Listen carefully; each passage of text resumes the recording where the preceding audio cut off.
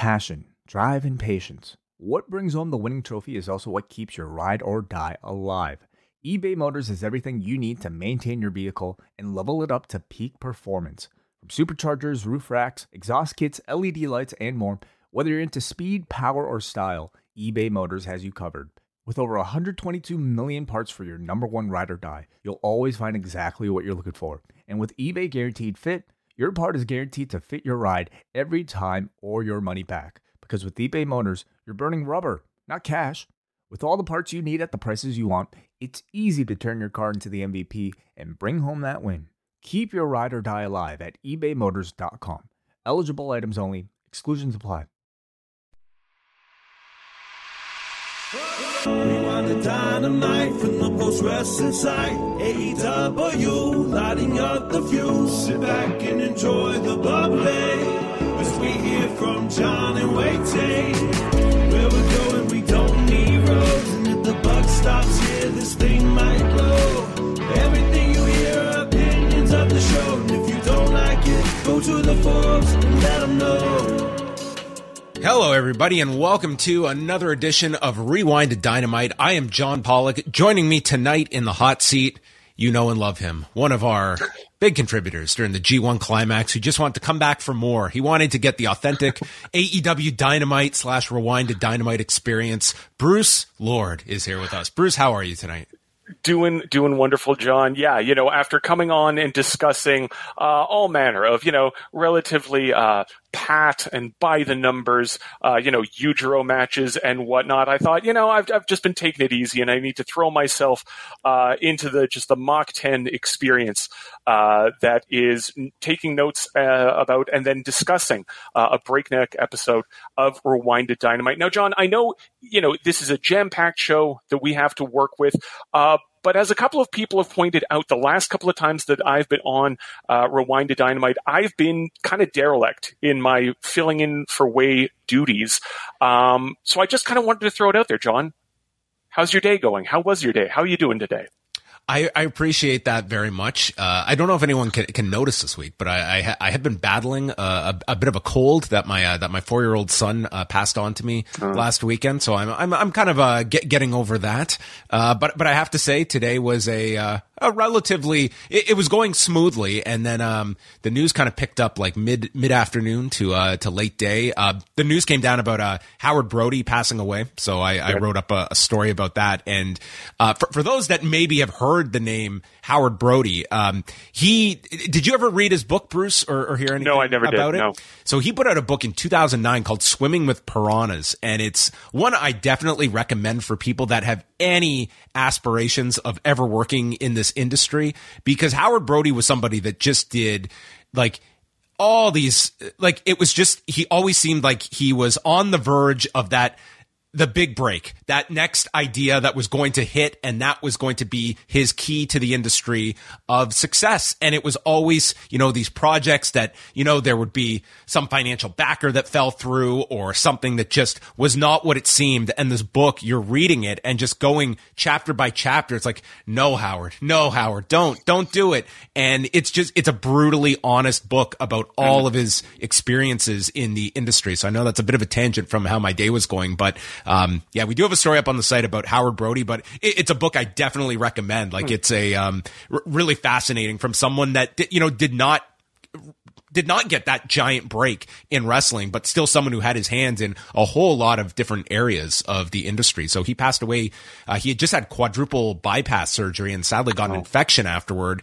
So he had been in a bad way over the last week or so. I believe he was about 62, so not that old either. So condolences to Howard Brody. But I throw it back to you, Bruce. How's your day going? It's been, it was a very, very pleasant and relaxed day for me up until, Dynamite just absolutely kicked into gear. What was this like for you? Because I know we've done, you've done Dynamite on the past with Way. I don't know if you and I have done Dynamite, but just the note taking and boom, we're live 5 minutes later. What was that experience like for you tonight? I mean, I feel as though, doing all of the G1 reports, my ability to actually track and take note of in-ring action has probably, been leveled up a little bit since the last time that I did one of these. But in terms of keeping up with actual angles, storylines, appearances, run-ins, and whatnot, even by the standards of Dynamite, this felt like a real jump. So I went from like having a very chill day, listening to some kind of dream pop sort of records, playing a little bit of MLB The Show, checking in on my baseball fantasy team, to just boom, okay, 2 hours of nonstop action, being glued to your chair, glued to Twitter, glued to your note-taking the whole way through it.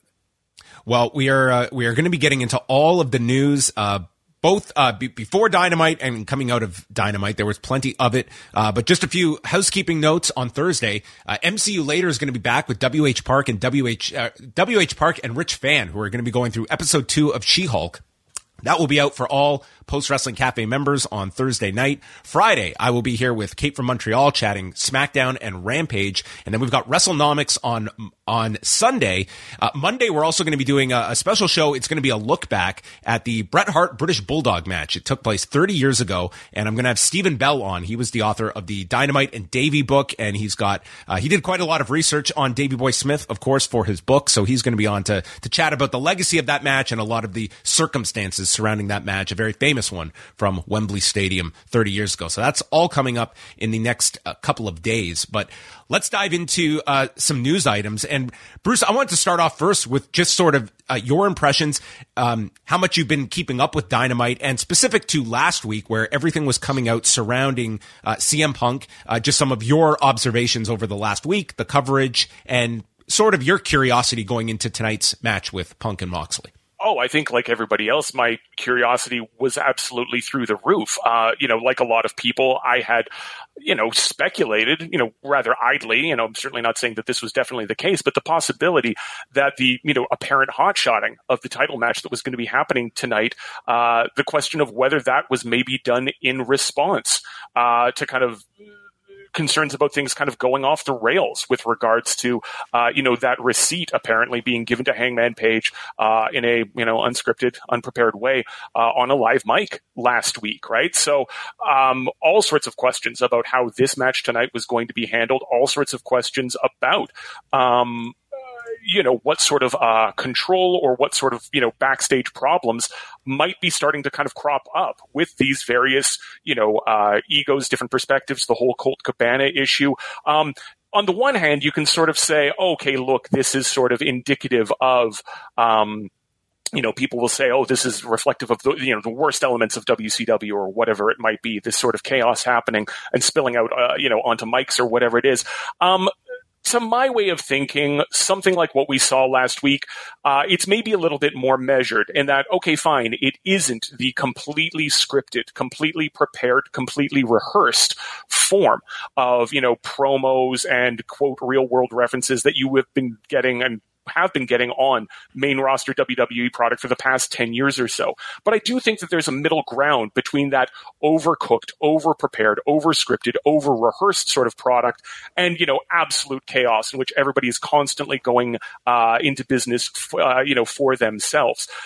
Based on the reaction that Punk got when he came out tonight, there were a lot of people who did seem to be kind of leaning into the heel direction that promo last week was going into. And I can't imagine that all of those people are necessarily 100% up to date on what all of the intimations of, the apology must be as loud and as public as the offense. I think that the heelish dimension that Punk was working with in that promo last week still got across, whether or not, you were privy to the whole Hangman business or not. Yeah, I would say, and we talked about this a little bit last week, like this is one of the, I would say, positives people view of AEW is that this is not a company that has writers. They do not have promos that are written out for everybody. And that allows for a more organic type of presentation and personalities to come across. I would say where that line is crossed is where you are talking about an instance where Tony Khan does not know a direction that is going to be coming, or the target of a challenge, impromptu in the ring, does not know that is coming. And that to me comes down to a level of trust. Like, how much trust can you put in this person that also doubles as your biggest star, that CM Punk is in this company. So I would say, and to kind of juxtapose that to, reportedly where this stemmed from, of like Hangman's promo, like that again was kind of trying to build up a match and perhaps crossing this either imagined or distinct line that Punk had a perception that it was crossed. I mean, that to me is more to your point of kind of going to the edge, and maybe in an unscripted environment, you are going to go over the edge with the intention of building a match. Last week, I saw that as something that, I mean, it's very hard to defend that as anything other than unprofessional. And before we get into the review, I mean, worth noting, like, no Hangman Page on this show, nor, like, it was addressed in a roundabout way on Being the Elite, almost as like an out for Hangman Page, but like nothing to refer to it tonight at all for people that were seeking that out. Yeah, no, it is. You're absolutely right in the difference between what Page did and what Punk said, and that one of those things leads towards a particular storytelling point, leads towards theoretically a money-making match for all involved. I guess my thing is just I sort of anticipate some degree of things like that. And you're right, it is unprofessional, but I do expect things like that to sort of fall between the cracks when you have egos like this, money like this, and whatnot. The question of whether or not you can trust those people on your live television, and the problem of when it is, as you're saying, absolutely your biggest money drawing star, and how do you sort of rein that in, is, this is maybe one of the bigger tests in terms of kind of backstage managing, that Tony Khan has had to deal with. It has to be one of the biggest kind of curveballs that he's been thrown. Obviously, I think we are still sort of uncertain as to how that has been handled. Right. Yes. And I would certainly say, like, it's a territory that I'm not a big fan of kind of going in, like, even if you take what happened last week and then the decision is, well, let's make money with this. Let's go in this direction.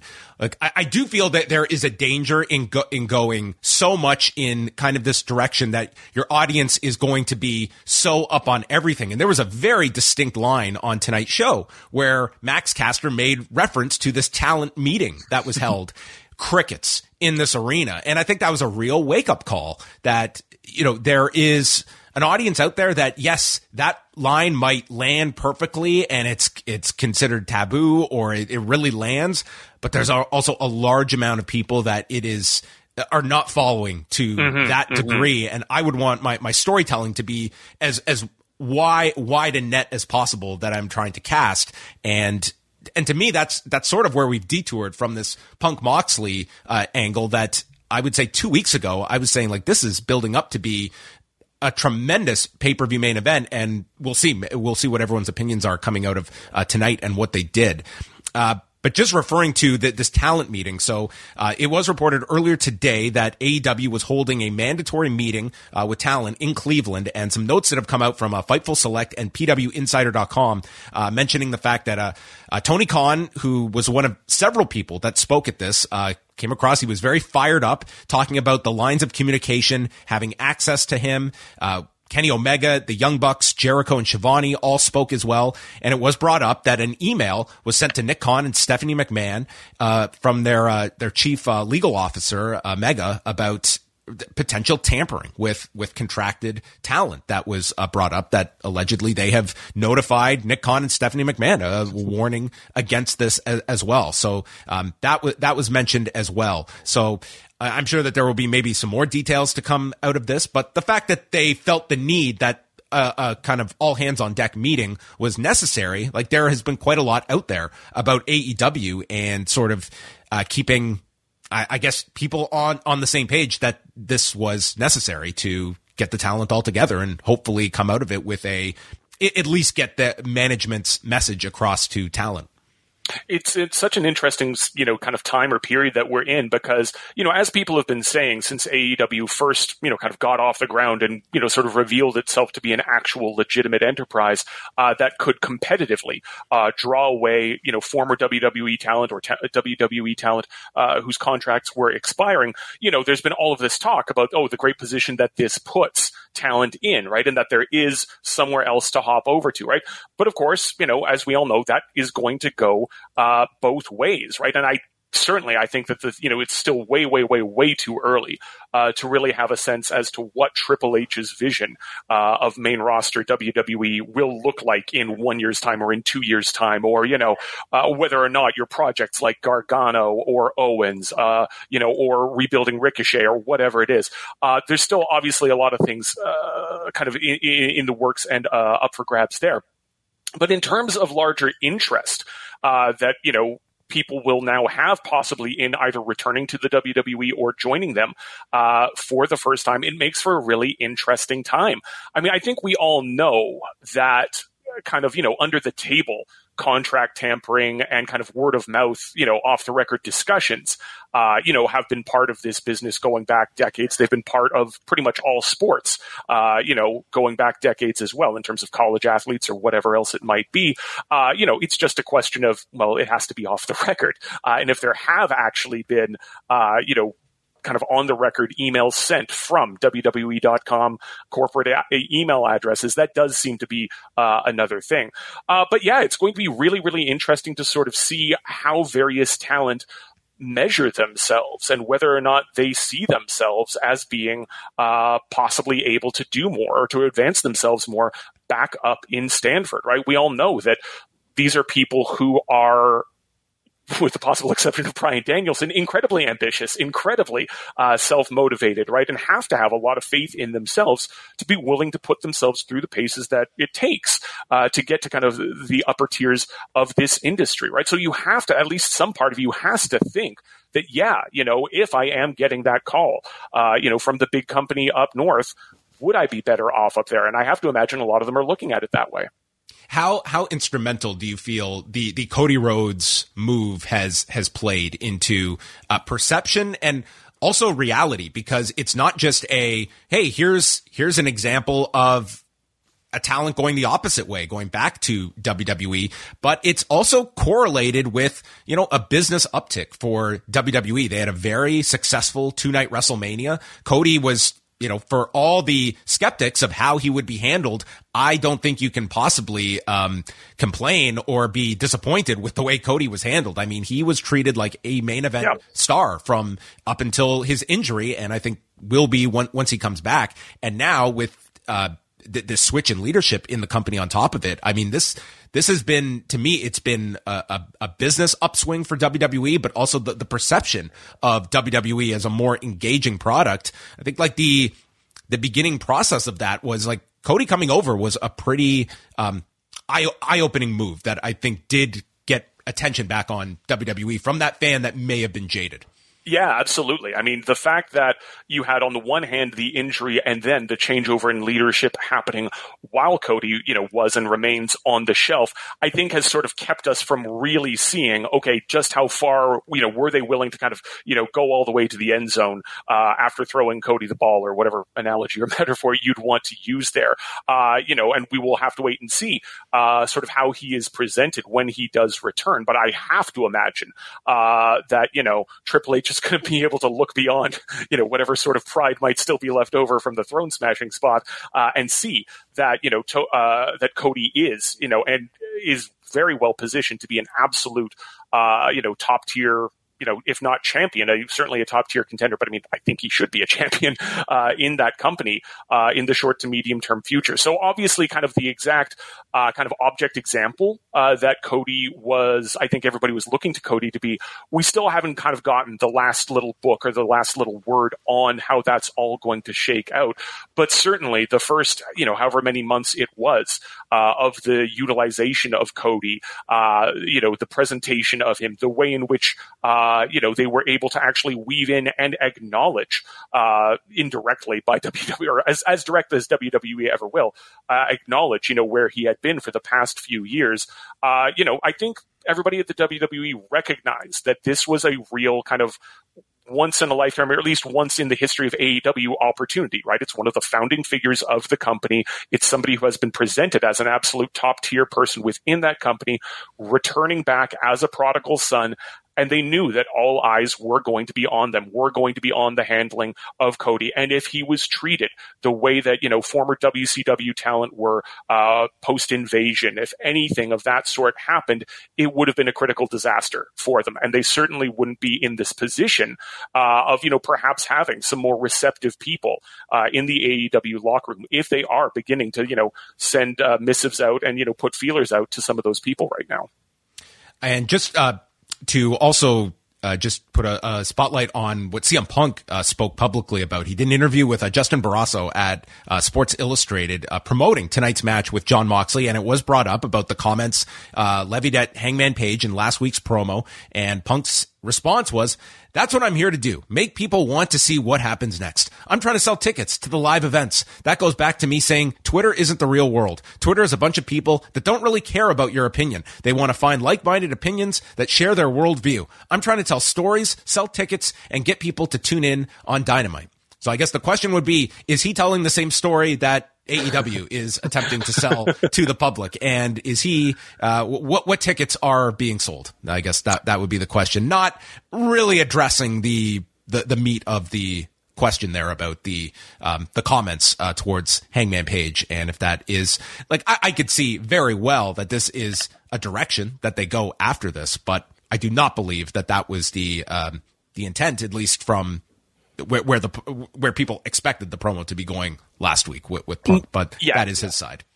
Yeah, no, I mean, that's about him trying to sort of dovetail the conversation back into the Moxley match. And then if they do want to go in a Hangman direction afterwards, that's fine. But yeah, it's kind of a convenient out to sort of be using the everybody's always working, brother, sort of line that he's using there. Yeah. Yeah. I think it's also very, instructive for people that are watching all of this to be asking just the basic question of what other answer would this person be giving? Of course you're going to ask CM Punk this question, and you're not going to expect him to just, "Yep, I totally just went into business for myself." You're not going to get that kind of an answer out of him. Nor am I going to expect to hear Tony Schiavone stating that, everything's perfect here.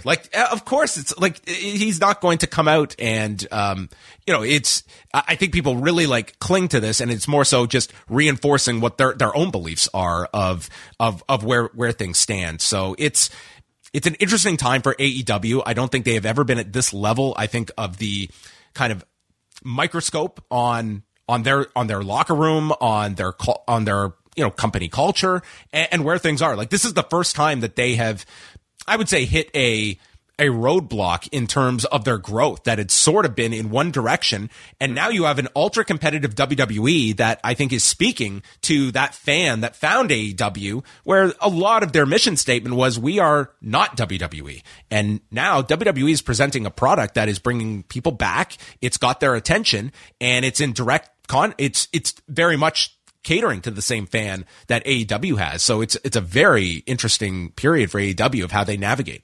It's the first time that they've really been on the defensive, and we can maybe even talk a little bit about, when we get into discussion of tonight's episode, the degree to which one of their kind of current storylines or angles, how that intersects with, WWE's presentation of itself, and whether that's still accurate or not.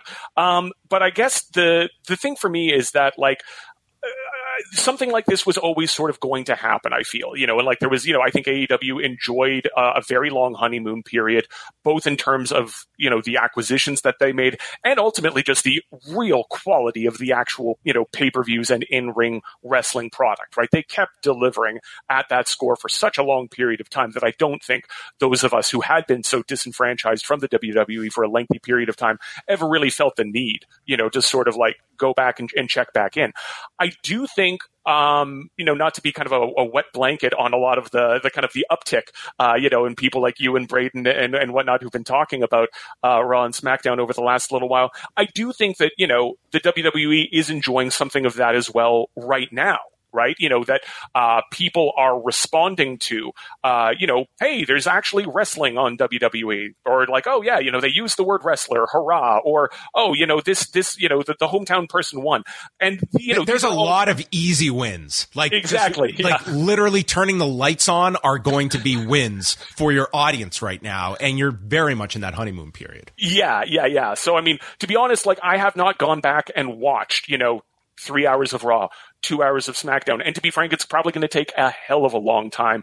And the ousting of Kevin Dunn, or at least his philosophy of shooting television, to get me to actually, do that, after all of these years. So I cannot speak with authority, to this. But, I do feel that, as you're saying there, just any sort of turnaround of the ship, any sort of improvement is going to be viewed as just a mammoth uptick, whereas it is probably just the beginnings of, starting to dig back up, to use the Simpsons image a little bit. So that's going to transition us over to Dynamite from tonight at the Wolstein Center in Cleveland, Ohio. And there will obviously be a lot of news coming out of this show and a ton of announcements for All Out as well. So we will look at that updated card at the end. But on commentary tonight, Jim Ross, Excalibur, Taz, and Tony Schiavone. We had a 4-man booth at certain parts when Tony Schiavone got time in between interviews, the busiest man on these Dynamite tapings. Chris Jericho starts at the show. And last week, he said that one of his favorite Jericho Appreciation Society members, Daniel Garcia. I thought that was such a great subtle line. That's like me saying, one of my favorite people on this stream with me, Bruce Lord. One of my favorites.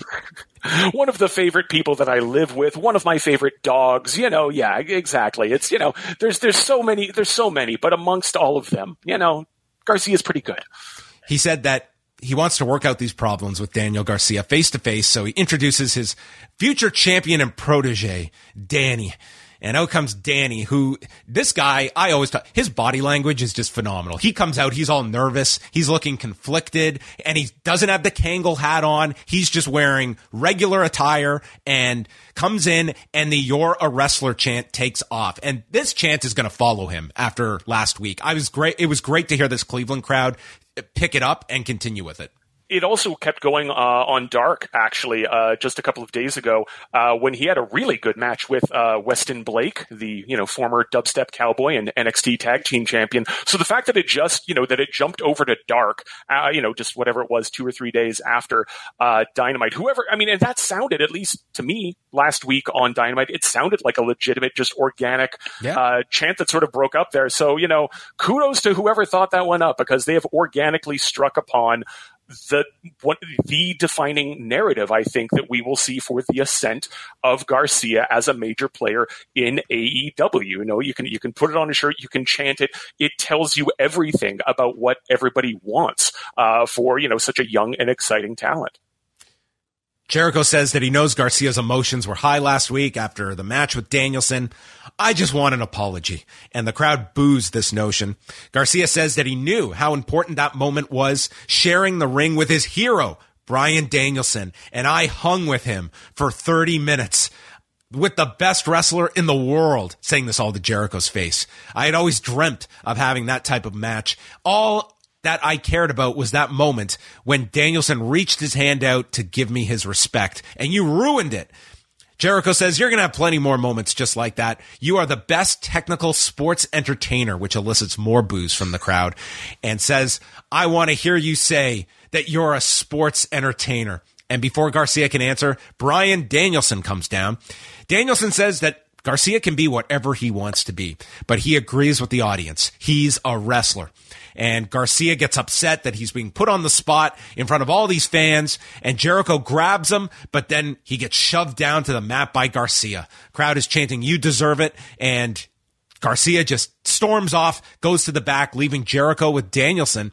And Danielson notes that, "I'm not much of a sports entertainer, but that was pretty entertaining." Jericho is sick of hearing about Danielson as the best wrestler. "I don't see it." And he puts over his own longevity, reinvention, and being a survivor of Stu Hart's dungeon. And he knows more about wrestling than Danielson ever will. So Danielson asks, Who would Stu Hart say is the better wrestler between us? Who would your hero Owen Hart say is the better wrestler? And if we wrestled here in Cleveland, who do you think would win? So Jericho agrees to a match on September 4th at All Out. The fans are pissed.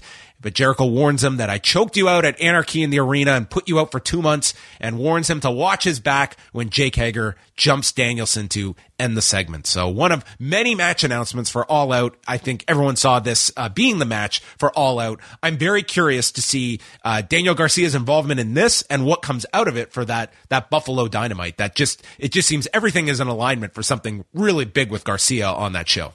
A whole lot to like about this, at least in terms of its utilization of the three main talents here. The fact that you sort of almost have, Garcia as the belle of the ball or whatever with these, two guys, the handsome jock and, the cool, chain smoking greaser outsider, fighting for his attentions, as to who, who's going to go to the prom with her. You had that. It's a minor point, but when Danielson came in, Taz on the commentary was saying, Danielson's being such an instigator. And obviously Danielson is the face here, and obviously Taz is there to be a heel commentator, but to a certain degree, he's right. Like, we all love Bryan Danielson, but he can have that slightly smarmy, holier-than-thou attitude and smirk on his face that he had while all of this was going on, just like watching, one of his enemies, scions, begin to turn against him and everything like that. Like, obviously he's there to stir the pot. And I liked that, that he was still kind of allowed to have that slightly kind of, again, holier than thou edge to it. The match itself should be great. The fact that it obviously calls back to the Danielson injury angle that we saw a few weeks ago, which whether real or not, I mean, that's, the whole leg trapped in the guardrail thing. The fact that they were able to kind of pick that thread back up, and now with the added stakes sort of, the affections or destiny of young Daniel Garcia, being attached to this, was all really good. And the fact that Garcia, I thought, came across as really just honest and likable, right? Like he is in a really difficult position here as the younger person who has respect and admiration for these people. And it sucks, whether it's in a professional capacity or an academic capacity or whatever, when, you're younger and people that you respect and admire are sort of using you as a pawn, in their own fight, right? I think that's a really relatable position, maybe for people whose, parents went through a divorce or something like that. So I thought just the basic essential humanity of Garcia's position, came across really well here as well. Yeah, so a good segment to set up the match, and I guess curious to see how Daniel Garcia is kind of woven into this, because he's sort of he's like to me, he is the focus of this, and it's like these two are the ones having the match. So, but I think Daniel Garcia, this has done him, a lot. It's not just like you got the 2 out of 3 falls match last week, but it's a lot of the character work that has stood out the most for me with Daniel Garcia, that he's really stepped up into this role, and it's working, and the audience is taking to him in a big way. The wrestling's been there from the beginning, but the character stuff, you're exactly right. Sorry, John, just 2 other thoughts that came out of this. One, the irony of, an angle that is all about, wrestling being superior to sports entertainment being used to start a 15-minute talking segment at the beginning of an episode of Dynamite, unlike the match that they normally start with. And then the question that we were sort of alluding to a few minutes earlier, does this whole Jericho Appreciation Society, sports entertainment, which path is Garcia going to go down? Does that maybe, has a bit of the wind been taken out of that story's sails, given how overt and obvious the WWE has been with, throwing sports entertainment as a phrase out with, Drew and Kevin Owens leaning into the whole "we're wrestlers, so let's wrestle" sort of thing? Do you feel as though there's maybe a shorter shelf life on this whole angle than there might have been a month or 2 ago? I actually think if you were to really put some deep thought into it, that they could make this Jericho Appreciation Society as almost this, to take some shots at how that's kind of the perception of WWE, and that they can actually illuminate a lot of the tropes that still exist in WWE, a lot of the quick camera cuts, and just other aspects that almost shine a light on WWE still being a very overproduced product that, that is sort of getting a lot of praise at the moment that they could still incorporate into this. But I understand what you're saying. Like, this is, WWE is very much, I think, shifting that narrative where this was just a slam dunk, easy heat type of faction before, and now you are kind of changing that perception. But I do feel there's still elements that they could shift this with, but it also makes you question kind of the longevity of this group just in general, where the guys have, especially 2.0 and Garcia, they've benefited a lot from this. And with Garcia, I don't know if it would be kind of a lost opportunity if this all just ends up in Garcia back in his spot, and this is more designed to be a way down the road exile from the Jericho Appreciation Society. Like, the time might be now. Yeah. You could drag it out for a little bit, but I wouldn't want to go too long with it just because of how hot the crowd is behind Garcia right now.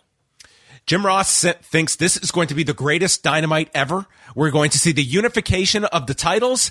And then Shivani adds, we're also going to see father versus son. So 1A, 1B tonight on the priority list. Unifications and father versus son.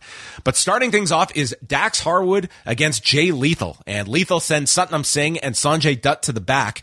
And we start this off. Head scissors by Lethal, headlock takeover by Dax, and then they get into lighting each other's chests up with these huge chops, just one after the other. Lethal slips out of the corner and uses a side Russian leg sweep off the second turnbuckle. And it was notable here, they did not go to their first picture-in-picture break until 21 minutes into the show, and it seemed that they were really just, like, that first quarter is always typically the biggest, and I think that's certainly an ability to just keep that audience for as much as possible. That's going to swell that first hour. It's, this is a show that with Punk and Moxley, 6 months ago, you would have been banking this is going to do easily a 0.4 in the demo. They have really struggled to come anywhere near that over this summer. Just looking at the numbers, they have not hit a 0.4 since June the 1st, which was that Forum show right after Double or Nothing. So, and that's been with some big matches over recently with the Quake by the Lake and tonight. But this will certainly be a number that is greatly dissected by people. But it was 21 minutes here before we went to a break. Afterwards, Lethal used the lethal combination for a 2 count, dragon screw through the rope, and suicide dive. He applies the figure 4. Dax gets to the rope, and then it's Dax who stops a second figure 4 attempt, going for the sharpshooter. Lethal fights it off with up kicks, and Lethal attacks his quad. Lethal injection gets blocked, and Dax hits a slingshot into a Liger bomb. Big near fall as the crowd is with it. And Dax gets the sharpshooter when Sanjay Dutt reemerges, appears on the apron. Dax runs into him. There's a roll up for a 2 count. O'Connor roll out of the corner, and it leads to a cover that is a roll up that is reversed by Jay Lethal as he hooks the trunks, grabbing them, of Dax Harwood and catches him in 12 minutes and 50 seconds. Between the dragon screw, the springboard crossbody, and then just all of the roll-up and kind of sit-down counter roll-ups, I was like, okay, somebody's been watching all of their G1. Dax did the reverse cross here, and they made a big point of the fact that it's desperation time when FTR are coming off the rope. So they got the most out of a reverse cross off the second rope. I mean, there's a lesson there for wrestlers as well. Definitely. I mean, look, contrary to the promo that I think he cut last week, I don't believe necessarily that Dax is the wrestler of the year, but he's damn sure wrestling like someone who believes that he is. Especially, this really got into gear with all of those, chops that you were saying to kind of the neck and chest and throat, and it had that real sense of brutality to it. I have been a little hot and cold with the whole Lethal Dutt Singh trio, and we'll get to that in a minute here. In that, you're not the only one, apparently, yeah. And the whole larger image of Wardlow powerbombing, saying, okay, fine, that's something to work towards or get towards at some point. But not everything, all of the incremental steps along the way have really landed. But this was just a really, really solid opener in terms of actual wrestling. Again, all the hard hitting chops, some nice reversals towards the end, very enjoyable stuff. Yeah, I mean, this looked good on paper. This was an enjoyable match. And after the match, Dutt says that he never said who would be the opponents for FTR and Wardlow at All Out. So Jay Lethal is teaming with 2 close friends of theirs, and they announced that the Motor City Machine Guns will be teaming with Jay Lethal at All Out. So a very interesting change in that they look to be looking at match quality over what was, a match built around the spot. Like you had Satnam Singh cut the promo, powerbomb me. And that's still something you could go to in the match, but it seems like that is not the selling feature anymore. They just want to have a kick-ass trios match, which when this match was announced, it seemed like there were more people down on this with like FTR kind of in a throwaway match where the focus was Wardlow and Singh. Yeah, absolutely. I mean, obviously, it's Shelley and Sabin. We all know what that sort of represents in terms of in-ring product. And obviously, this is just a continuation of, the whole extended mash note to classic ROH that Tony Khan has been penning over the last few months. And, this is only going to drive up more speculation and more questioning of, what does ROH actually look like? Is it on a streaming platform? Is a TV deal still something that's a remote possibility? All of those sorts of questions, which everybody, and Brandon Thurston on WrestleNomics and all sorts of people have been chewing over. But in the short term, I'm really somewhat shocked at the fact that, to look at this says to me that in addition to the whole question of, how much of a hot pan do we want to play with FTR? Because they are the hottest tag team in the business right now. But leaving that aside, Singh has been such a project of theirs. I was on Rewind-A-Dynamite, I believe, with Way on the night of his big debut in the middle of that Joe, at the end of that Joe confrontation to close the show. And it really kind of puzzled and stymied me then. And I'm a bit puzzled and stymied at his lack of appearance or his, lack of inclusion here.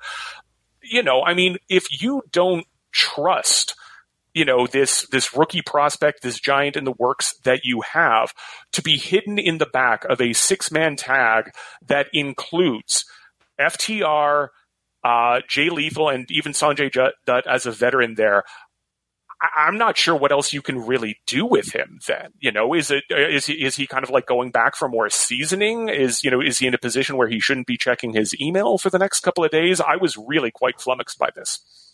Yeah, it's kind of interesting to look at the two giants, Satnam Singh and Omos, and, and what their trajectory is going to be. But it was very notable because this all seemed built around the powerbomb spot, and this seemed like, no, we're going to take a sharp turn, and this got a big pop with the machine guns in an AEW ring for the pay-per-view, and it's certainly going to be a much better received match than the original. So you have to look at it as an upgrade there, although I think your points are valid. Like they were building in a direction, and you can still do Wardlow and Singh, but maybe that's a television match that, really it's the spot that you are selling people on. Shivani is with Thunder Rosa, who just looks heartbroken and announces she has to step down as champion due to injury, and an interim champion will be crowned at All Out. She says she hopes that Toni Storm's dreams come true. She's coming back better and stronger than ever with a chip on her shoulder, and Excalibur noted it will be a 4-way match at All Out with Toni Storm, Britt Baker, Hikaru Shida, and Jamie Hayter. And much like when CM Punk made his announcement about his injury, it seems like the verbiage is very confusing because the fact that it is an interim champion, I take this as she keeps the title, although she said she was stepping down as champion. But I see this as she's coming back and not relinquishing the title. It was a little bit unclear to me as well. And I think the fact that this, seemed like a completely 100% legit and probably very recent, injury that just, has hit Rosa. They just had, it was funny because they have like the results going down there. It's like Hikaru Shida just lost in a tag match on Dark, which was this past weekend. So, I mean, that would suggest to me that this came about rather quick.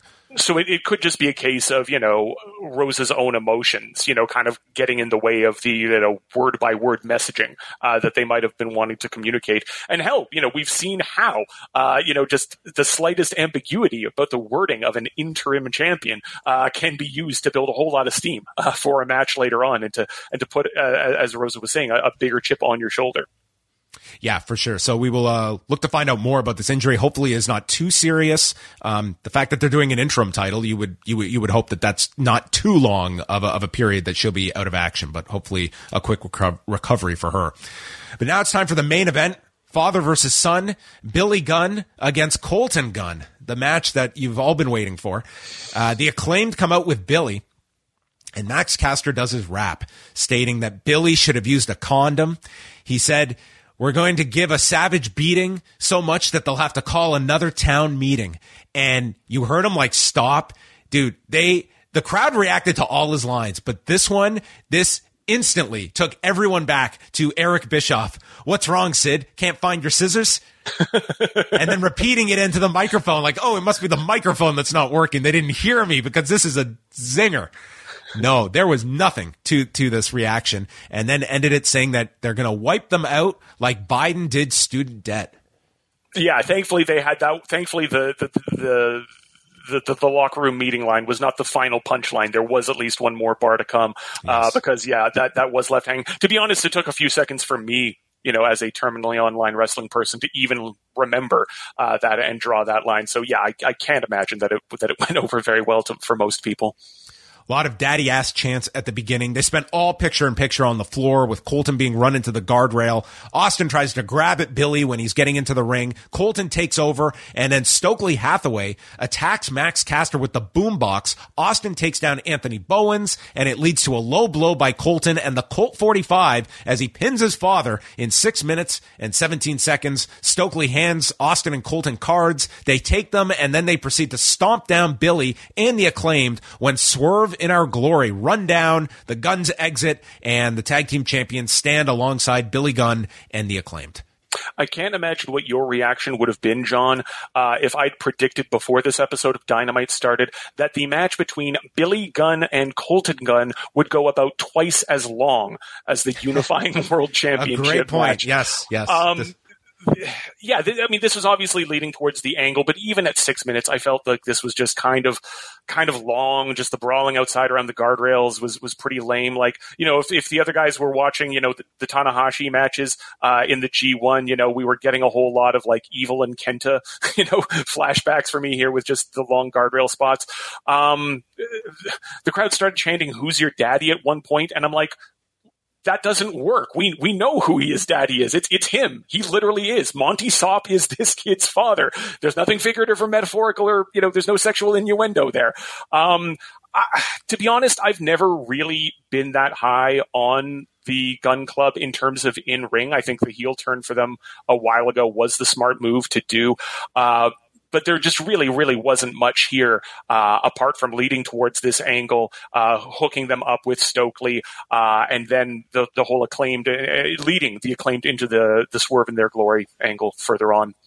Yeah, it's like when you piece together this whole storyline with the Gun Club and the Acclaimed, like it has just been so laden with angles on top of angles, like turns, like multiple times we've had Billy and the Gun Club turn on the Acclaimed. Then the Gun Club turns on Billy. We've had the Gun Club tossed off in dumpsters and come back the next day. It's just, there's just a lot that's been piled onto this. Like, the Gun Club has their role, especially as heels, but I don't know. There's a lot of time dedicated to this, and at the end of it, it's a pay-per-view match that has nothing involving the Gun Club. So I don't know if it's necessarily like the investment is if you have the payoff at the end of it all. Yeah, obviously, I think the short to medium term project here should be the Acclaimed, and the whole scissor me thing is over like Rover right now. So that's all fine and good. But I don't know that this path towards this tag team match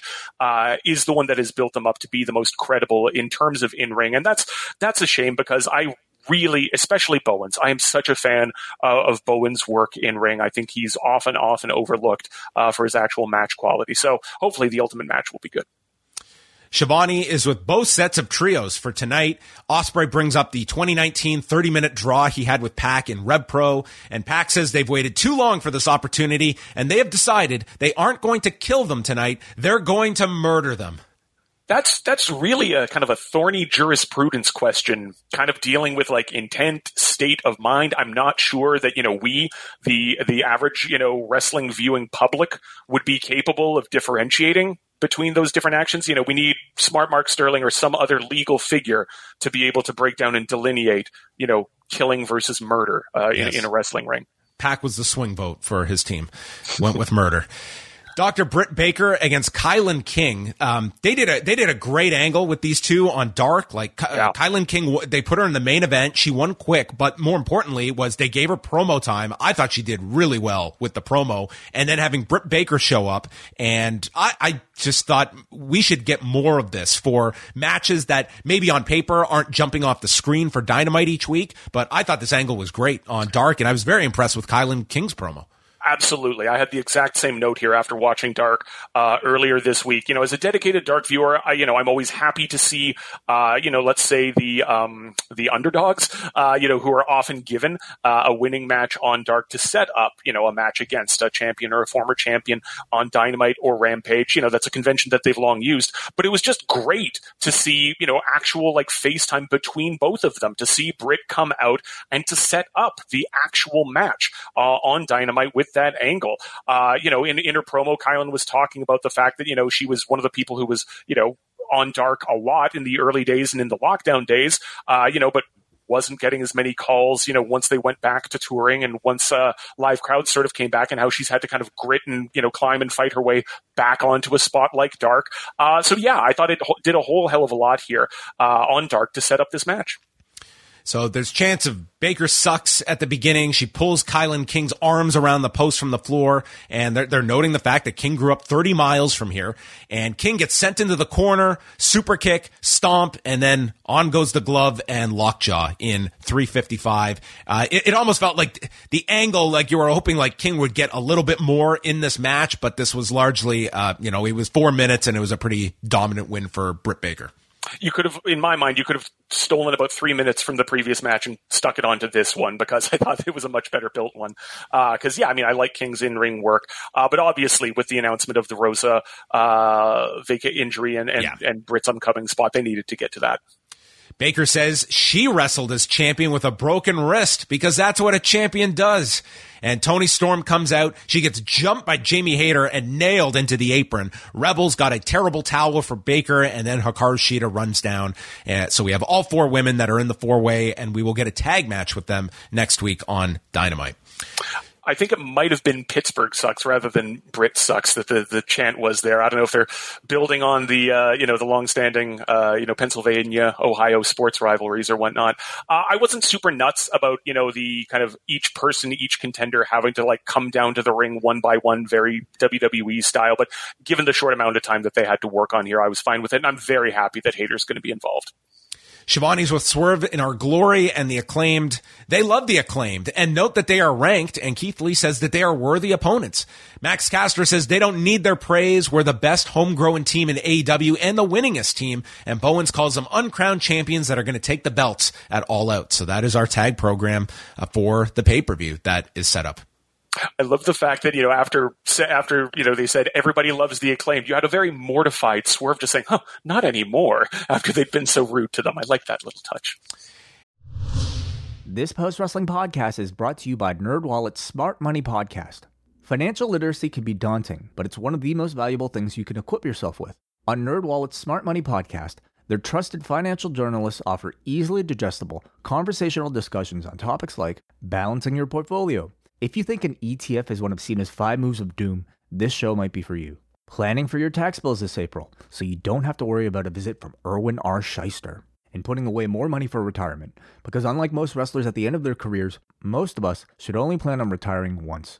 Listen to NerdWallet's Smart Money Podcast on your favorite podcast app. Future you will thank you. And next, CM Punk and Jon Moxley going at the start of the second hour. And I mean, this crowd was going nuts as these two made their entrances. It felt like a very big match. And we get the crowd roaring as the bell rings and they're chanting back and forth. Jim Ross noting the stiff collar and elbow tie-up that they're engaging in, and then they go into shots from Moxley in the corner. Punk fires back, and then Punk fires off a head kick and goes down holding his shin.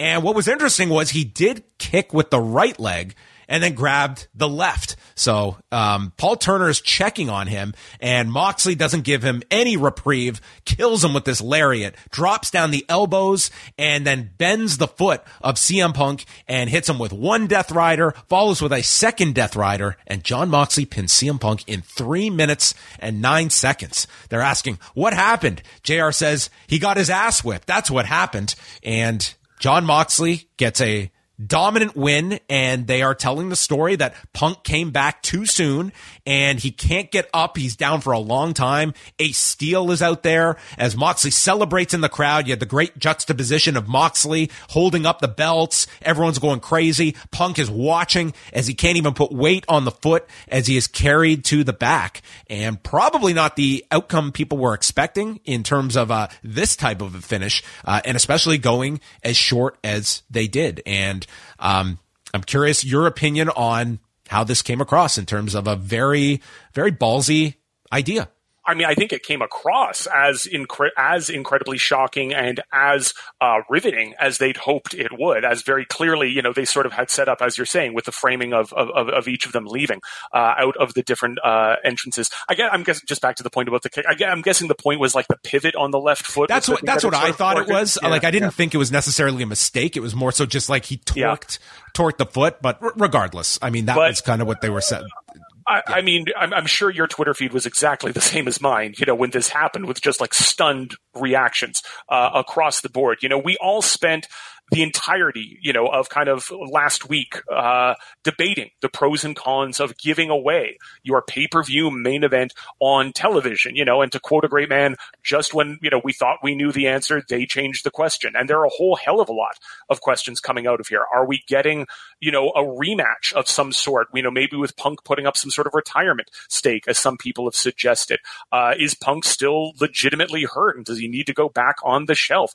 Is he leaving the company? Is this, was the booking of the booking of him to be so weak and injured done as, punishment for kind of stepping out of line or, veering out of lane on television last week? How does MJF factor into this, if at all? That was my sort of guess as to where we were going, that something to do with this match was going to be used to reintroduce MJF.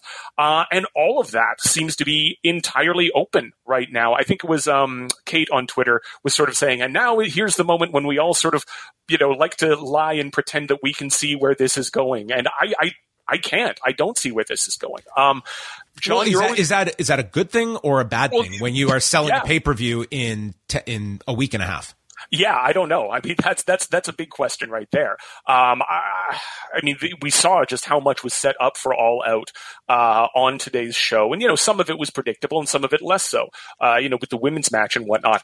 I'm not sure if they believe that they are in a position where either the pay-per-view or the name will sort of sell itself at this point, or if whatever else they are going to be doing with, presumably, you have to imagine that there has to be a heavyweight title match on that pay-per-view, or if they have such faith in whatever comes next, whatever step we get in 1 week's time, presumably on Dynamite in 1 week's time, on 4 days' notice to set up interest in the pay-per-view. I would say I was surprised in the sense that we went off the air without an indication of where the pay-per-view, what the match will be.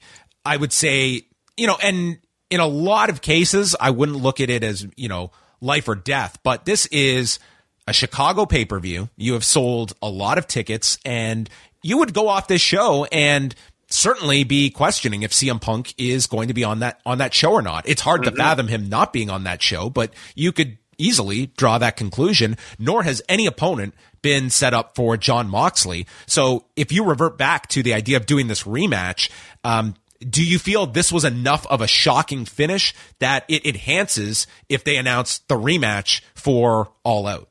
If there's some sort of stakes attached to it, either, some particular stipulation, possibly including, a Punk retirement, as some people have talked about, then okay, maybe, right? Then the possibility of, CM Punk's last match / last AEW match in Chicago, that does sort of have that thing attached to it. It's so funny because, heading into last week, I felt that the previous week's Dynamite had shown that this was a match that needed essentially no build-up. Right, nothing other than just, Punk coming out and then Moxley just shoulder checking him on the walk out of the ring. I'm like, great, fine, perfect. That minimal amount of contact, inset promos and or one face-to-face confrontation. Boom, we're off to the races, and this is all going to be gravy heading into Chicago.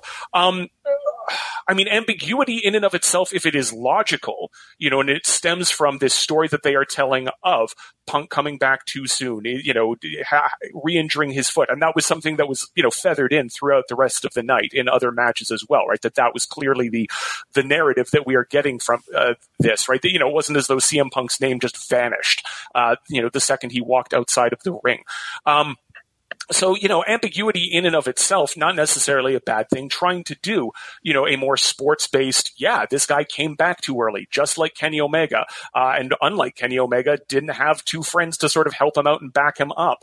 And, fell down, far, far quicker than any of us could have expected. There's the possibility of that turning into a really interesting match. Certainly AEW storytelling up until this point has earned enough credit with me that I have to imagine that if this is planned out and is not just a very quick reactive kind of, panicked reaction to recent circumstances to do with contracts or to do with Punk and the company or whatever it is, I have to imagine that there's at least some plan in place, some actual story that will come out of this. But yeah, you're absolutely right. The fact that we went off the air and none of us are really any the wiser as to what the pay-per-view is going to look like has to raise some eyebrows. Yeah, I really cannot fathom this pay-per-view happening without Punk, unless there is some extreme extenuating circumstance. And I would have wanted to make that clear enough. Because I would say if you're someone on the fence about buying a ticket for this show, the lineup's really nice, but I think you're also kind of, I would want to have my main event out. And I do believe Tony Khan does not believe we have to have our card locked in 6 weeks out. And he's brought up the fact last year at All Out, it was pretty much, a 2-week build for CM Punk. And they did Omega and Christian coming back really quickly after that Rampage match. I would just say that you need, to me, a hell of a hook if you're going to wait till the go home TV on Wednesday, to sell people on this, and to go to the extreme of Punk putting his career on the line or something like that. That is, that's pretty significant. I don't know. I'm kind of, the jury's out on this one. It was certainly stunning. I think it grabbed people's attention. I like doing things that are different. It also, the fact that a title match goes 3 minutes is not the worst idea to do every now and then to change things up. Like we talked about with some of the G1 booking, it sort of educates your audience to understand that things can come at any point in the match. It makes it that much more important. And it very much plays off of finishes we see all the time in MMA, where sometimes it's just, let's go all in on one guy. He gets 100% of this match and he comes off like Superman. And it's the other guy's wow, how is this guy going to come back from this humiliating defeat? And I don't think it was lost on people that this wipeout was done in Cleveland, the same city where Mickey Gall pretty much did the same thing to CM Punk. There we go. See, I was wondering if there was some sort of, I was kind of getting a little bit of an MMA vibe off of it, and specifically him limping off afterwards. I hadn't put two and two together with one of his, 2 matches that he fought? Is that correct? Yeah, it was his first fight at UFC 203 with Mickey Gall, which was actually shorter than this, where he got choked out. I remember popping out of a friend's wedding to pull it up on a phone, popping out of the reception to sort of see what had happened with that fight. And I remember sort of thinking I can almost see the entire match in one animated GIF. All right. So that was obviously the most newsworthy thing on the entire show. And you come out of this with obviously the questions of where this goes with the rematch that I think people would still expect, because I do not know, outside of Punk, your options to do such a quick build for. I don't think I would want to waste an MJF on that, but and it's not like there's this long list of names out there that you could just hotshot and put in there on a couple days' notice. So I would, until it's said otherwise, I would expect the rematch at All Out. Yeah, I mean, Stips or not, I think that's still the biggest match that they can pull, and it's just the question is whether or not they can put a different spin on it after, such a decisive loss that'll make it feel legitimate or have some extra stakes or a new angle to it. Do you think any of this is sort of a pressure that Tony Khan feels to keep that streak going of each pay-per-view outdoing the same years the last year? Like, this is the one where, I mean, it's going to take, I won't say a miracle, but it's going to take a significant upswing to beat last year's All Out. Like, I think most see the streak ending here. Do you see him being reactionary to that and wanting to, like, believing that he's got this ace in the hole that is going to drive those buys up in that last week? I just don't see there being, I mean, I respect the fact that, they've been touting it and, like advertising that increase in buys, as they should. I just don't see there being anything with this roster, barring the sudden signing of Dwayne Johnson himself. I do not see there being any stipulation, even a possible Punk retirement that could possibly, draw as many buys as Punk's first match did. That was just such an incredible, moment, and it got so many lapsed fans back into the wrestling fold. Like, I respect the fact that maybe Tony's thinking, oh, well, I got to come within spitting distance of that or something like that, or getting 90% of those buys.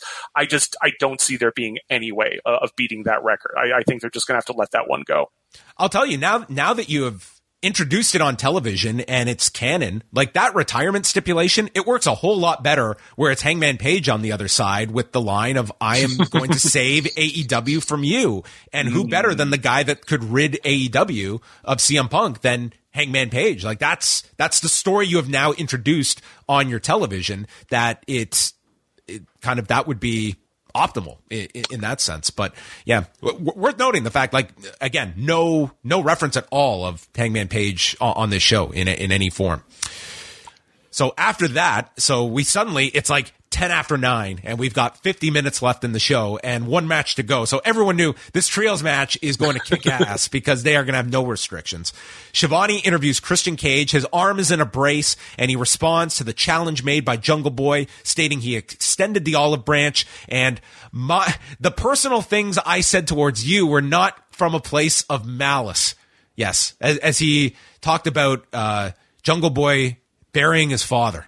And he wanted to motivate Jungle Boy. And you think you're better and smarter than you really are. You'll never be as smart as me. I'm a living legend, and you tried to maim me.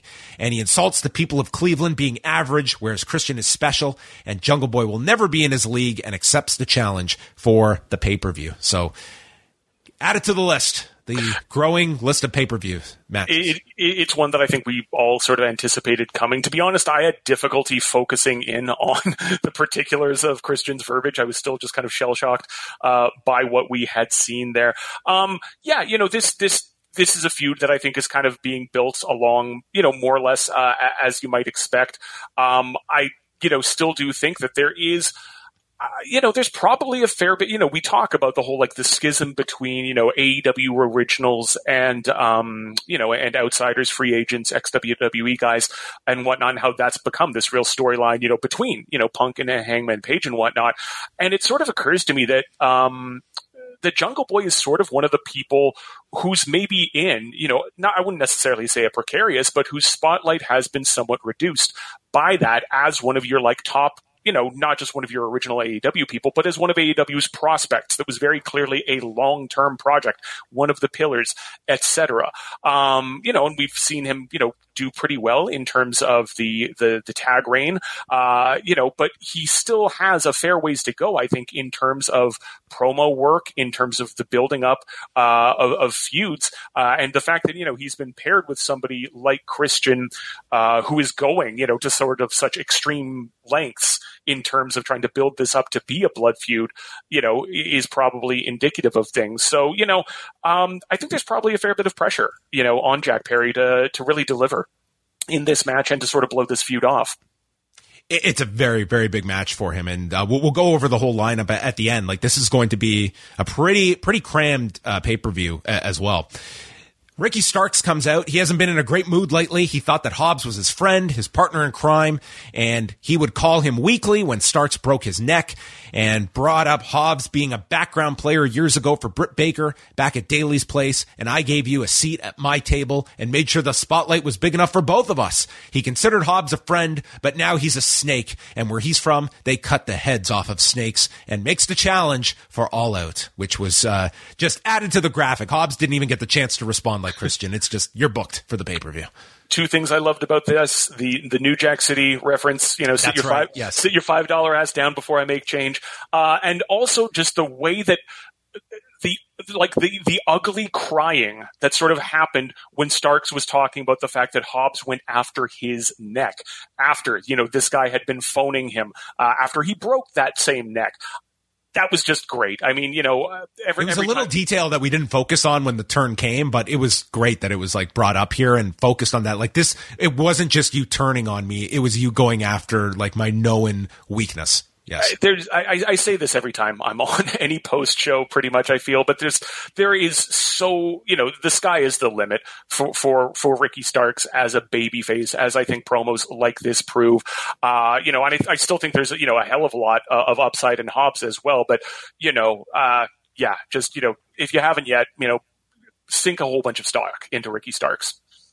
So they plugged that next we're going to hear from Jon Moxley. I really like the way that they handled this title match. It was like this shocking finish, and they showed replays of it, and it was like we're reacting to it, which is something that AEW doesn't do a whole lot of. It's always next segment, next, and we're moving. This was a chance, hey, something big happened, let's revisit it, because it was on everyone's mind. You even stated, like in this promo, you were still like shell-shocked from this, so they were kind of on top of this. And Moxley is in the back. He's like, dude, this guy is just totally in the zone. He says that best in the world, my ass, and writes off the people that doubted him. They're the same people that wrote my obituary, a line like right out of Daniel Cormier from UFC 278 on Saturday night with Leon Edwards.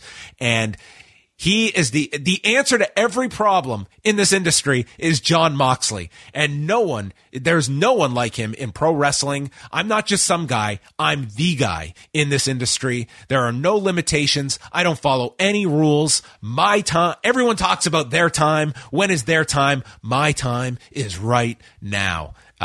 This didn't set up any pay-per-view, but man, was this a great promo. It was a fantastic promo. Unlike Ricky Starks, as plenty of people were noting on Twitter, though, Jon Moxley was not citing his sources.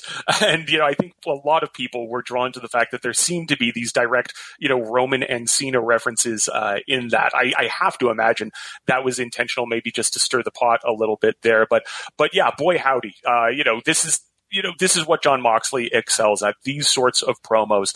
I mean, I feel as though we didn't talk about it, but there was something of a heelish, some booze, directed Punk's way, coming out there. And I think heading into that match, it was difficult to not sort of want to root for Moxley in that match as somebody who had been sort of put aside, as somebody who, held the belt during, the whole lockdown period, right? And that kind of, less than glamorous period in company history, only for somebody like Punk to kind of come waltzing back to pro wrestling and everything. Factor in, the way in which his comeback story after, going to rehab and everything, I think really won people over as well. And regardless of what exactly is happening, with Punk, Page, and all these other, kind of bigger meta and business level questions there, just as a like face of the company champion who's going to hold the belt and cut promos like this, Moxley's firing on all cylinders. Yeah, this was very much like the Japanese mentality when someone would come back from a big injury, like logically should not be able to go toe to toe with your interim or world champion. So then we got the big rundown Friday night on Rampage, which is being taped as we speak. House of Black taking on John Silver, Alex Reynolds, and mystery partner in the Trios tournament. Sammy Guevara and Ty Mello against Ruby Soho and Ortiz. Wardlow against Ryan Nemeth for the TNT title. Claudio versus Dustin Rhodes for the ROH title. And we will hear from TBS champion Jade Cargill. I would imagine setting up the Athena match for the pay-per-view as well. Is Preston Vance injured or something like that? Is that what the TBA is there on the Dark Order? Yeah, so they had explained that Evil Uno is off in Germany. Yeah. Where they were doing the gaming thing. But yeah, it was they didn't add Preston Vance. So unless he is, I don't know what is going on with him, because he was just on Dark this week, right? Yeah, he was on Dark. As part of a trios match, they had their new trio pendulum bomb thing. He was on.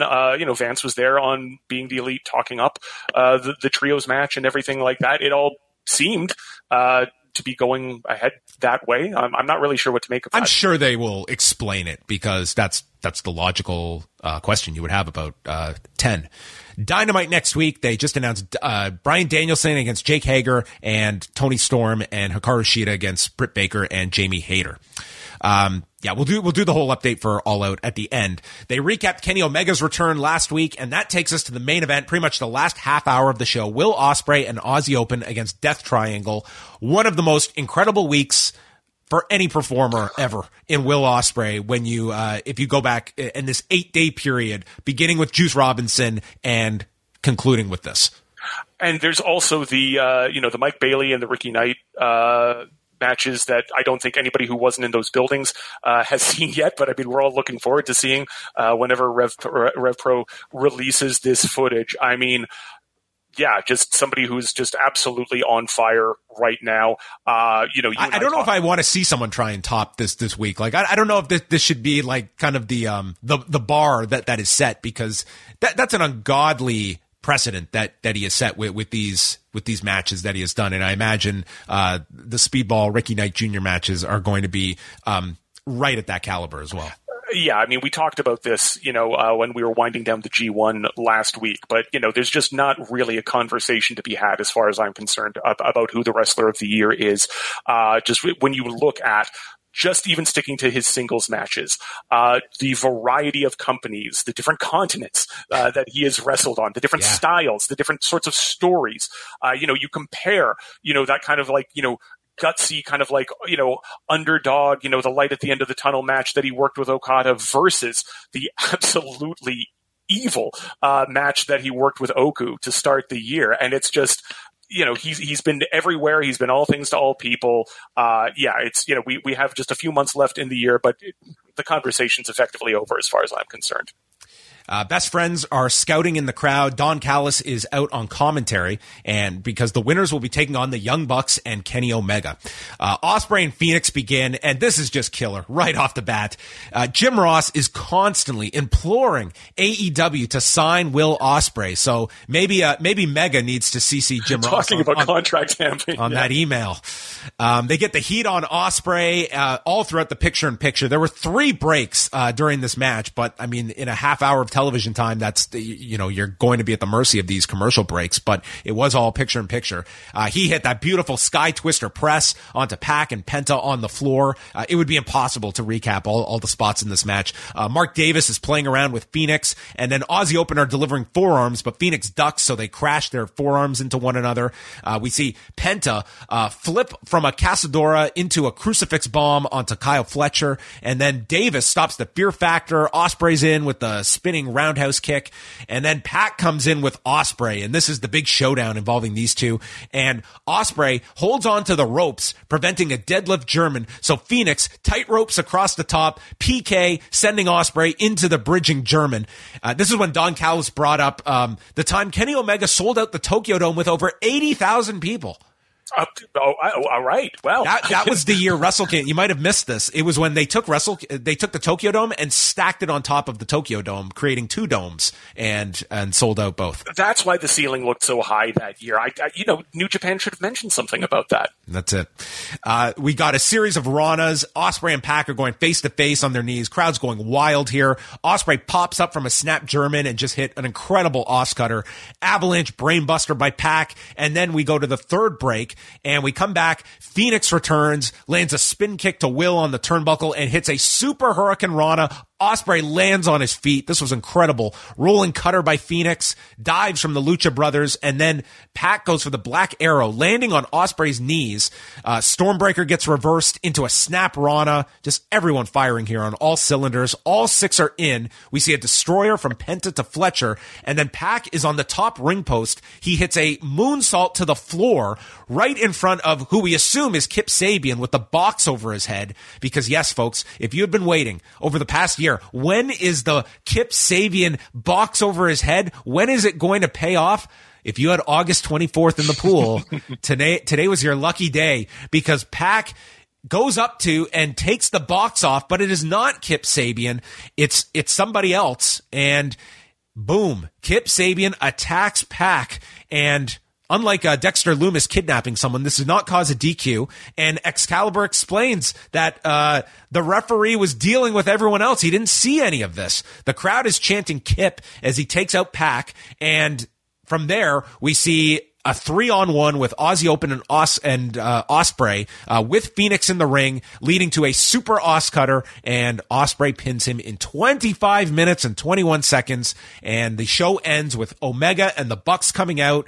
So we will get Kenny Omega and Will Ospreay in the same ring next week in the Trios tournament. Omega was taped up like a mummy, and Ospreay's inviting him into the ring, but Don Callis prevented Omega from entering the ring. So interesting that we are doing pretty much the same story of Omega and Punk, that both have come back too early from injury, and they are continuing this, but that is a big Trios match for next week. But I mean, what can you say about this main event? I mean, was the scotch flowing?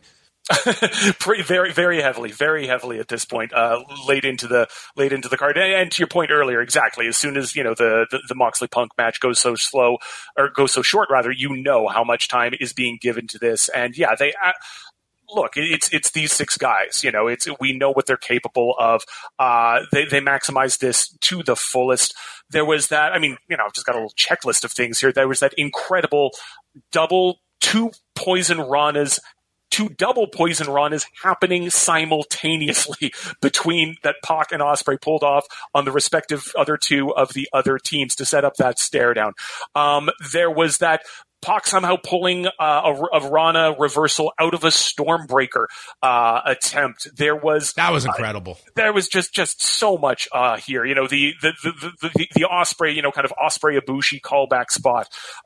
Just everything out of this was just incredibly hard hitting. I have to admit, I am a little bit surprised in terms of who ultimately won this. I assumed that it was going to be the good, the bad, and the bastard. That Death Triangle were going to be taking this one, if only because I was thinking that you would want to sort of save or protect the possibility of Omega and Ospreay meeting up, saving that up for an actual singles match. And I noticed afterwards, actually, as things were winding down, Excalibur almost never directly mentions PWG, but you felt like he just had to sort of say, like, yeah, that's right. I had the opportunity of calling their one and only singles match between, these two guys 7 years ago in Pro Wrestling Guerrilla. Like, he never rests on his laurels or wants to sort of humble brag about his role in the industry. But I felt like it was a well-deserved pull for him at that particular moment. But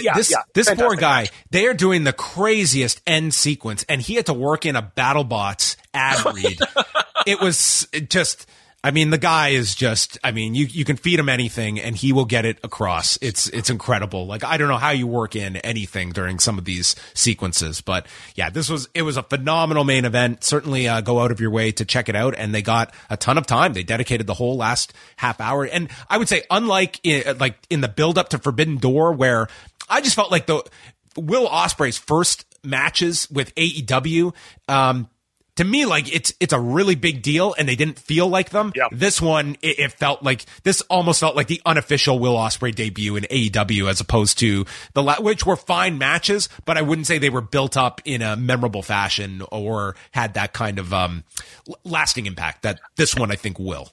And I hope that the timing of it works out well, also in terms of just the amount of buzz that the final week of his G1 would have generated as well. Whereas it's possible that I'm not really sure at this point, what percentage of the average AEW viewer is or is not familiar with Ospreay, but I think it's the easiest thing in the world, to actually communicate who he is. And one of the best ways of doing that is just giving him a whole half hour, of primetime American television. Yes, so I'm sure Jim Ross was quickly burning up that New Japan contract as he was going to recruit Will Ospreay for a full-time contract afterwards. But that concluded the show. So you went off, without the knowledge of your title match for the pay-per-view, and they were really selling you on the conflict or the involvement that you will get next week with Kenny Omega and Will Ospreay in a ring together as the big selling feature for, I guess that'll be on the, did they say for sure that's on the Wednesday? I assume it is. That the witches, sorry? That the trios match is on the Wednesday next week for Dynamite. I believe they did. That's not on Dynamite. Yeah. So there you go. 3 nights in Chicago next week for AEW.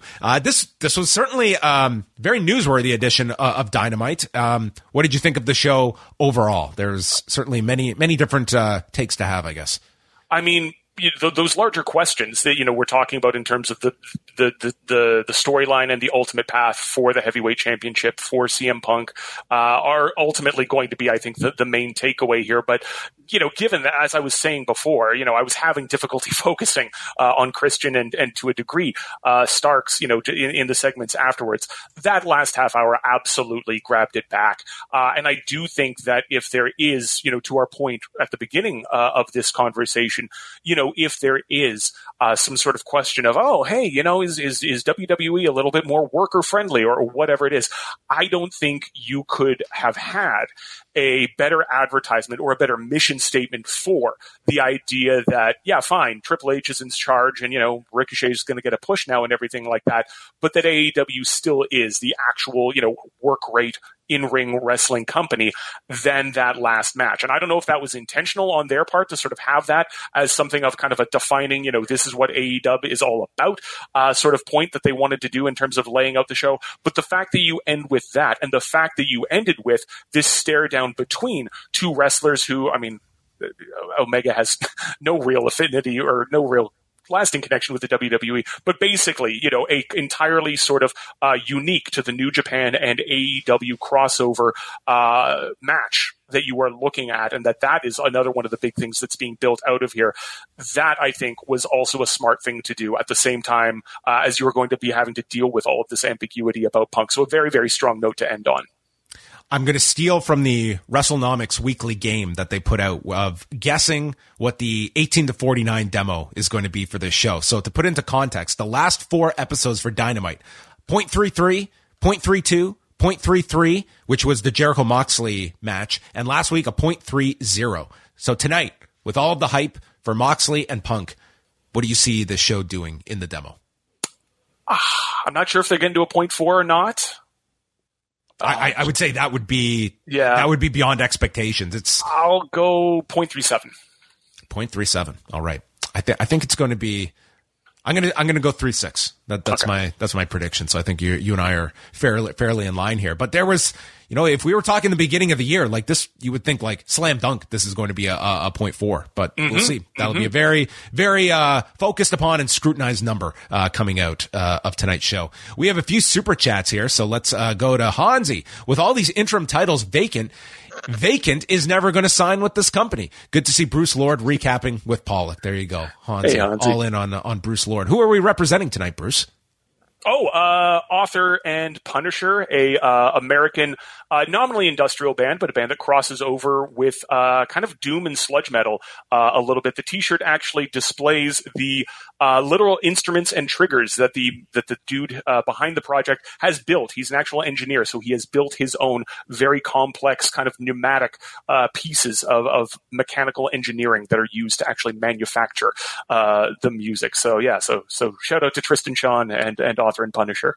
If Bruce didn't explain that, I was going to. Next up is John. AEW is very specific with their language, like the Darby Best in the World promo. Mox said, "My time is now" twice. Is Cena in for All Out? And that's why they shifted the unification to tonight. I do not think that, thank you for the super chat, John. I do not think that John Moxley and John Cena are headlining All Out. That's my prediction. That might end up beating, the previous All Out record, though. So, hey, if there's a way. Yes, that would be that would certainly be a way to top 205,000 buys. All right, let's go to the forum here. I will edit some of these down. Benjamin from Toronto. That was not the finish any of us expected for the Moxley Punk match. Actually, that's a good question. What were you expecting, Bruce, from this match tonight? I was sort of expecting either a disputed finish, coming out of some sort of, double pin or something like that, or possibly some MJF shenanigans to get the title onto Mox and to then spin off.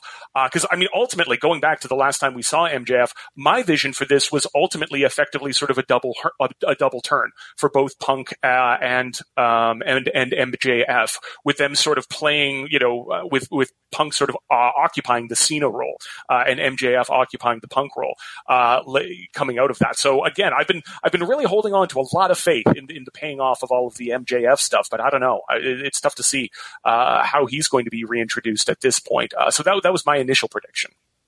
Benjamin writes, I love AEW. I love that it exists and there are more options for talent to get on TV and work.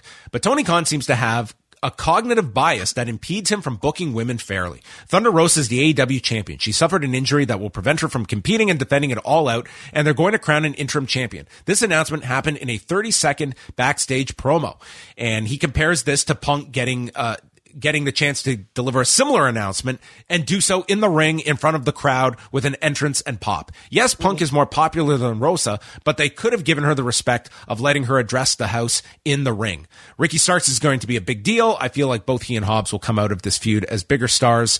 And says, thanks, Bruce Lord, for introducing me to Ulterior. I love a good body batch of bangers. They got some. So there you go. Yeah. Her niece. Do you want me to? Did you have any thoughts on the Thunder Rosa aspect of this question? It's a good point. It is a good point. Obviously CM Punk is, the biggest star in the company and is going to be given, the mic whenever they can afford to do so. But yeah, given that, I think, as far as I know, I hadn't seen any talk of Rosa being injured. I think a couple of people in the chat were mentioning that it was a somewhat known thing.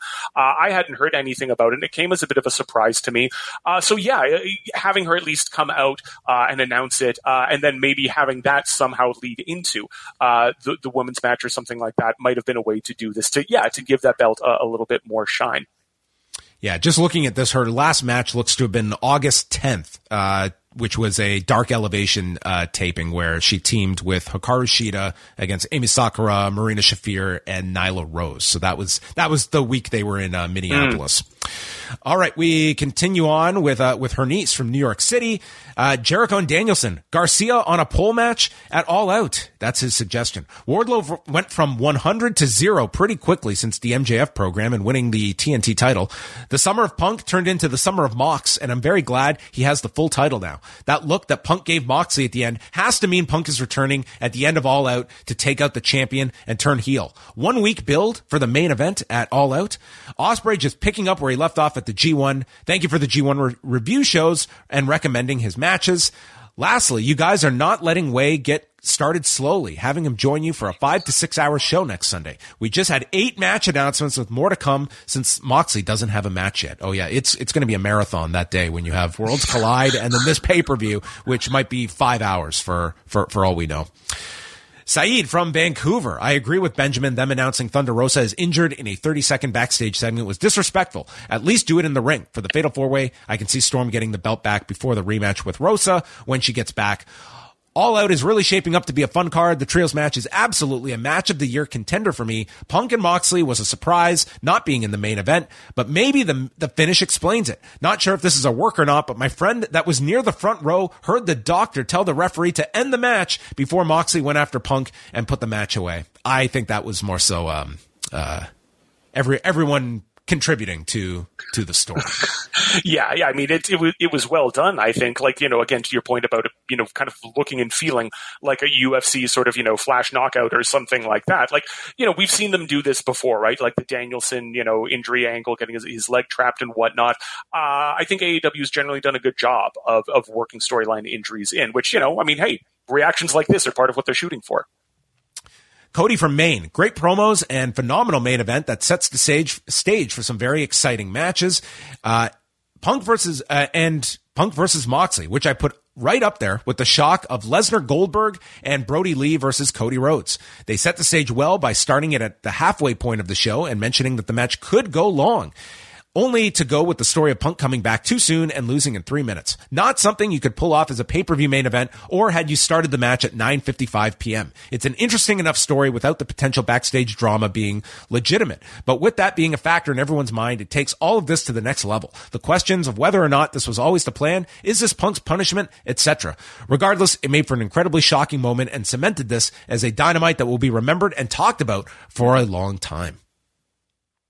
Brian from New Jersey. A wild show with some unexpected and very unexpected turns to build All Out. My biggest negatives about it came towards the end with Kip Sabian being crammed into the main event and no indication given to us about what the world title match will be at All Out. Other than that, I enjoyed Death Triangle against a United Empire more than last week's Elite main event. I think Ricky Starks is cutting stronger babyface promos than Jungle Boy, and Punk versus Moxley threw me for a loop, but I wasn't disappointed in it. I thought it played out smartly, struck me as hopefully the first chapter in a longer story, and I'm happy to see Jon Moxley firmly take his place on top. He's the most protected guy in wrestling next to Roman Reigns. I would say, Bruce, that in all of this, when you look at Jon Moxley kind of being put into this interim title role, and that, as you mentioned earlier, the idea that he very well could have just been in place that, okay, he's the guy holding the belt till Punk gets back. And instead, it's like this guy, to me, is having this incredible run this year. Yeah. I would say that people are going to put this title run as the more memorable one than his first title run that was happening with the handicap of the pandemic. It's happening in front of live crowds. Again, as I referred to before, it's buoyed by, I think, the fact that everybody is just, rooting for, Jonathan Good, the person here, to come out of recovery and excel and succeed, at that sort of a level here. So, yeah, no, I think that, it might have been kind of he's the guy who's around to sort of take this interim belt, but he's absolutely made the most of it. And to Brian's point there, speaking of making the most of it, I don't know that Kip Sabian could have asked for a more high profile spot to be pulled back out in. As somebody who's been watching him just, loaf around on Dark for the last, year, I was legitimately wondering if we'd ever actually see him, on main television again. So the fact that, he's jumping right into a program with Pac, his face was right up there with Ospreay's and everybody else's in an incredibly hot match. I don't think he's complaining about that being the moment for his reintroduction. Andrew from St. John. When they announced the title match for the middle of the show, I thought they were telegraphing a shenanigans finish, but instead they went with another 3-minute nightmare for Punk in Chicago. This was a wild, exciting finish to a show, except that it was business as usual after. I thought they may deliver a big angle at the end to top it even further, but they didn't. Rosa is one of my favorite wrestlers, and I hope she comes back strong. I think they really bungled the announcement of the replacement four-way, as when Baker and King got into the ring, they presented Storm's opponent as an uncertainty on commentary, but then flashed the graphic on screen. Not interested in seeing Will Ospreay at all. Love what they're doing with Daniel Garcia. He's way bigger now than he would have been if they simply put him in the Blackpool Combat Club to start, and he gives the show a 4 out of 5. We will check in with MJ. People will love or hate the different approach AEW is taking to booking pay-per-views. It's all in the journey though, right? If fans want slow but telegraphed stories made for 5-minute video packages, that product exists.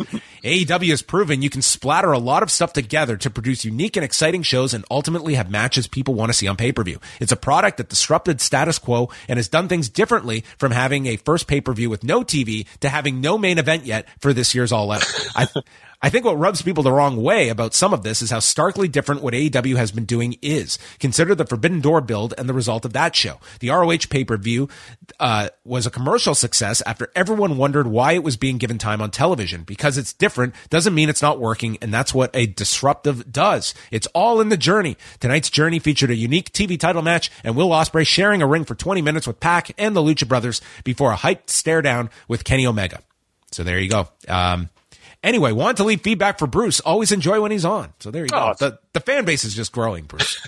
Cheers, MJ. I mean, that's probably because, we gave him the postmarks pop, a few months ago, but thanks very much for that, MJ. And yeah, I generally agree with that, right? I think, he's making a point kind of similar to the one that I was making earlier, which is that the goodwill that they've earned with the fan base and the general, kind of way that, some of the times when they have been making what seem to be kind of unpredictable or questionable booking decisions have generally panned out to good pay-per-view buys and to good pay-per-view product at the end of the day. So it's a weird one. It's a weird one that we've been thrown here for sure. But they've proven that they can pull themselves out of tailspins that are maybe nearly as strange as this one. I think that's a great point, that in all of this, whatever this match is going to turn out to be, I think you are going to have that audience. I would venture to guess that anyone listening to this show and, probably any regular AEW pay-per-view buyer that was buying the show 24 hours ago is still planning on buying this pay-per-view. Yeah. It is just the question of to what degree there are, casual, viewers who are maybe brought back in who bought All Out last year just for the sake of CM Punk's return, but then maybe didn't stick around to watch Dynamite over the next year or so. Yeah. And if this kind of a 3-minute match enhances people's, desire to want to see the match again. It's a different type of storytelling. Yeah. Robbie from London, what a great Dynamite. The absolute result I wanted from that world title match. I never thought I'd get a killer main event. And as the biggest of Impact fans, I absolutely marked out edge of my seat and hands on my head for the Motor City Machine Guns reveal. Can't wait to see them at All Out. Jordan in the Bronx, it's great that AEW is not afraid to make statements. When there's a match between two top guys on TV, fans have been conditioned to the WWE booking of doing a non-finish to get to the next part of that feud. People predicted a run-in from MJF or Hangman or something to necessitate adding a stipulation for a rematch. Moxley squashing Punk was the furthest from anyone's mind. Completely shocking result, and as of the end of the show, there's no world title match booked or any indication of who's next. This unpredictability is great as I'm able to turn my brain off and enjoy the ride. I'm sorry, but just reading that, it's like, I don't know what I'm paying for. This is awesome. So anyway, yes, the plot thickens. Thunder Rosa being hurt is another bummer and a tough hand dealt to the women's division after Statlander's injury. On the plus side, it's great to see Sheeta back in focus. A great point, that this comes in concert with Chris Statlander being hurt on top of things. So again, I'm hoping this is not a significant injury for Thunder Rosa and that it's only a short time back. But for Chris Statlander, like a torn ACL right after recovering from that, it's just terrible. Terrible timing, and I really liked, I've always liked Statlander, but I really liked the kind of the relaunched, more serious, slightly harder edged version of her that we had seen. Obviously mixing it up, with the baddies in the short term. But I think that, I was sort of talking about the question of whether or not, can she be the actual first real contender to beat Jade, who would actually seem like they had a real chance at doing it. It really, really, really sucks for her if we're talking about, the difficulties that the AEW women's division has faced, both in terms of, injuries and booking. Two more here. Kate from Montreal writes, easily one of the most chaotic episodes of Dynamite ever. I have no idea what's going on with Punk and Mox. Thunder Rosa getting injured is a curveball. The Machine Guns versus FTR has to have been on a number of wish lists that people never thought they were getting. The main event was tremendous. If Moxley versus Punk ran shorter than anticipated, which given that the way they appeared to be stretching in the back half seems possible, it also means that they likely had to fill more time than they originally planned. Unreal either way. Fuck physics. Give me more like this. And the last word of the night from Alex Patel. That was like a Punk UFC match. Maybe he was the doctor, who was like whispering and sort of saying like, no, his foot's injured. We got to throw in the towel here and stop it. Alex was able to diagnose that. So I said we'd quickly look at – so this is the updated lineup for the pay-per-view. We have 8 matches here. So the Trios final for the championship. Wardlow and FTR against Jay Lethal and the Machine Guns. The 4-way for the interim women's title. The Casino ladder match, which will probably be all the spare pieces into that one. Chris Jericho against Bryan Danielson. Keith Lee and Swerve Strickland against the Acclaimed for the tag titles. Christian Cage against Jungle Boy. And Ricky Starks against Powerhouse Hobbs. And they have not done any follow-up on that angle when Eddie Kingston said that he had gotten the contract or that the contract had been issued for him and Sammy Guevara. That's right. There was no follow-up on that. So many damn moving pieces at this point. We are getting, I think, Tay and Sammy are in a mixed tag. Is that Rampage that's happening right now? Yeah. So maybe we get something, some word coming out of that as far as Kingston's direction goes. Because he was kind of somebody who was conspicuous by his absence. But as we've, as you and so many other people have talked about, like it's a jammed enough roster, and so wrestling forward that not everybody is going to be appearing on every single episode. Do you have any guesses? Generally, the kind of the Joker spot in the Casino Battle Royale or Casino ladder match has been left. Oh no, wait! But this is the ladder match, so this isn't the deck. We don't have the Joker spot here. Any predictions as to maybe somebody returning, coming back from an injury, or making a debut? Who do we have that are the key ones that are injured? Like you have Cole and like Red Dragon that have kind of been at the sidelines. I don't know if that really makes sense to put someone of like the caliber of an Adam Cole there. Geez, I'm trying to think. Yeah, I haven't given it much thought at all. Anyone that comes to mind for you? No, nobody in particular really, except for possibly, Cole was the one thought that I had. But again, I don't know if we really have a sense of how long their injuries are going to be. It's also one of those cases, I think, where I think the sheer number of including some technically not yet signed, but talents that are starting to show up much more frequently, on Dark and some of the other shoulder program, your Trustbusters and things like that. It is a very, very jammed out roster right now, and so after the big Claudio reveal, I don't know if we're going to be getting any more like patented TK surprises in the short to medium future. Yeah, I mean, they have really been a staple of AEW, but at the same time, like I'd be more than fine if just, pick someone on your roster that it's like, we see like this is going to be our 6-month project and let's go that way. Like the idea of Daniel Garcia winning that casino ladder match and you come out of it, it's like that sends him into that Buffalo show. It's like he has a reason to be on that show, cut a big promo. Like I love that idea of like, okay, Daniel Garcia, he doesn't have to challenge for the title this week, but now we are putting him in that position where, it's someone that already we've gotten behind, has that momentum, and this pushes him that much further, as opposed to just somebody that's going to be like a Dante Martin, who nothing against, but it's the idea, okay, he wins and he gets a fun match on television, but we're only going so far, at least currently, with him. And if you're putting Garcia in that spot of a sort of an open-ended or 1 month from now, a 2 month from now sort of challenge, you can wring so much more out of the path and the road between, the sports entertainer and the wrestler, life choices that he has lying in front of them. So yeah, that would make a good deal of sense, I think. All right. Well, is your head spinning after doing the whole Dynamite routine tonight, Bruce? I feel entirely, just blown away and exhausted. I'm having difficulty remembering that I technically did see, a Jay Lethal and Dax match. I think I might have seen Billy Gunn wrestle a match a while ago as well. I couldn't really tell you at this point, though, John. Well, Bruce, thank you so much for jumping on board and all of your great work throughout the G1. Bruce was doing not just podcasts, but also reports on the site with Mark Buckledy, and a great breakdown, a report card for all 28 participants in the G1 that you can go check out in our G1 section, providing letter grades for everybody, how they performed throughout the G1. So really great stuff, Bruce, and we appreciate all the time that you have provided coming on with us.